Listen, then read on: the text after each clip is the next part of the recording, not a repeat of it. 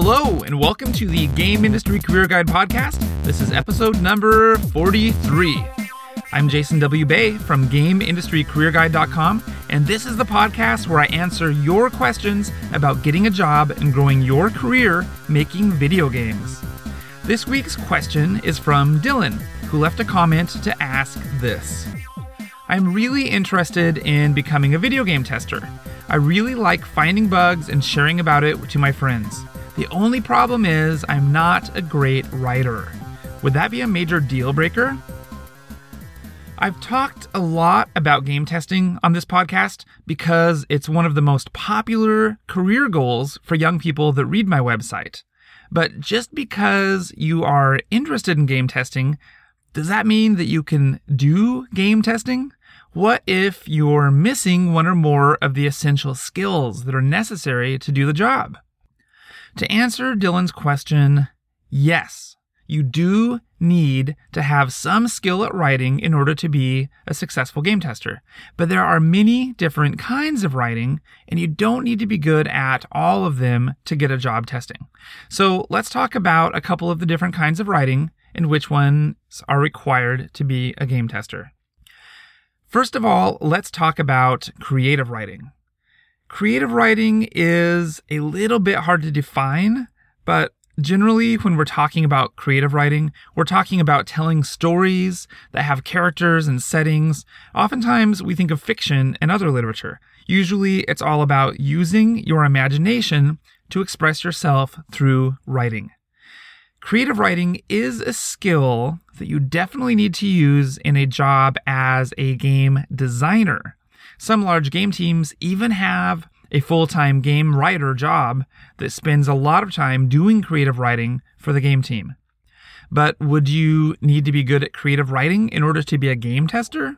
The answer to that is no. Creative writing is not a form of writing that's required for game testing. Now, let's talk about technical writing.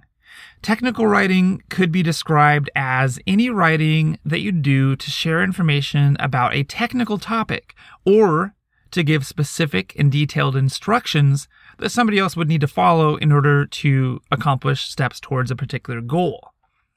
There are many jobs in the game industry that may need to do technical writing.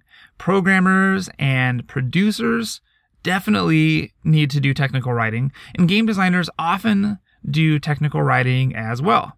But do game testers? The answer is yes. In fact, as a game tester, you'll be spending quite a lot of your time doing technical writing because one of your primary tasks as a tester is to write bug reports. So what exactly is a bug report? A bug report is a short document that describes a bug that you found while testing the game, and it needs to give a clear and concise description of the bug and give detailed steps on how to reproduce the bug.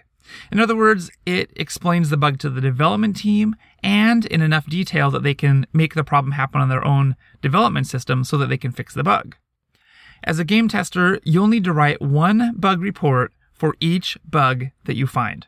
So if you find 6 or 10 or 12 bugs in a day of work, then you'll also need to write 6 or 10 or 12 bug reports. Now, bug reports aren't like a book report. They're really short, usually less than a page. Sometimes they're just a short paragraph and a list of steps that somebody can take to reproduce the bug. But just because it's short doesn't mean that it's easy to write. It can take quite a lot of practice before you become good enough at technical writing to make sure that your bug reports are clear and effective. Now, Dylan says that he's not good at writing.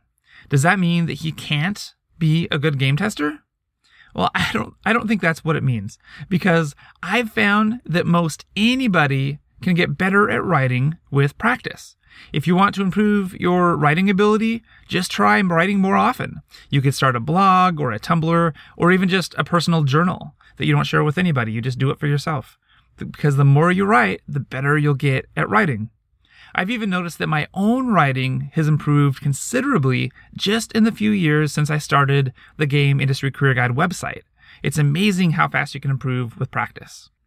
And here's another tip. For many people, you can improve your writing quite a lot with one simple change. Just slow down and double check your work before you turn it in. For example, when Dylan sent me his question, it actually had a typo in it. He can probably catch mistakes like that in the future if he just takes a few extra seconds to reread what he wrote and check it for errors before submitting it. All right, there you have it. You do have to be a good technical writer in order to be a great game tester. But if you aren't a good writer yet, that's okay. Practice makes perfect. Anybody can get better at technical writing with practice.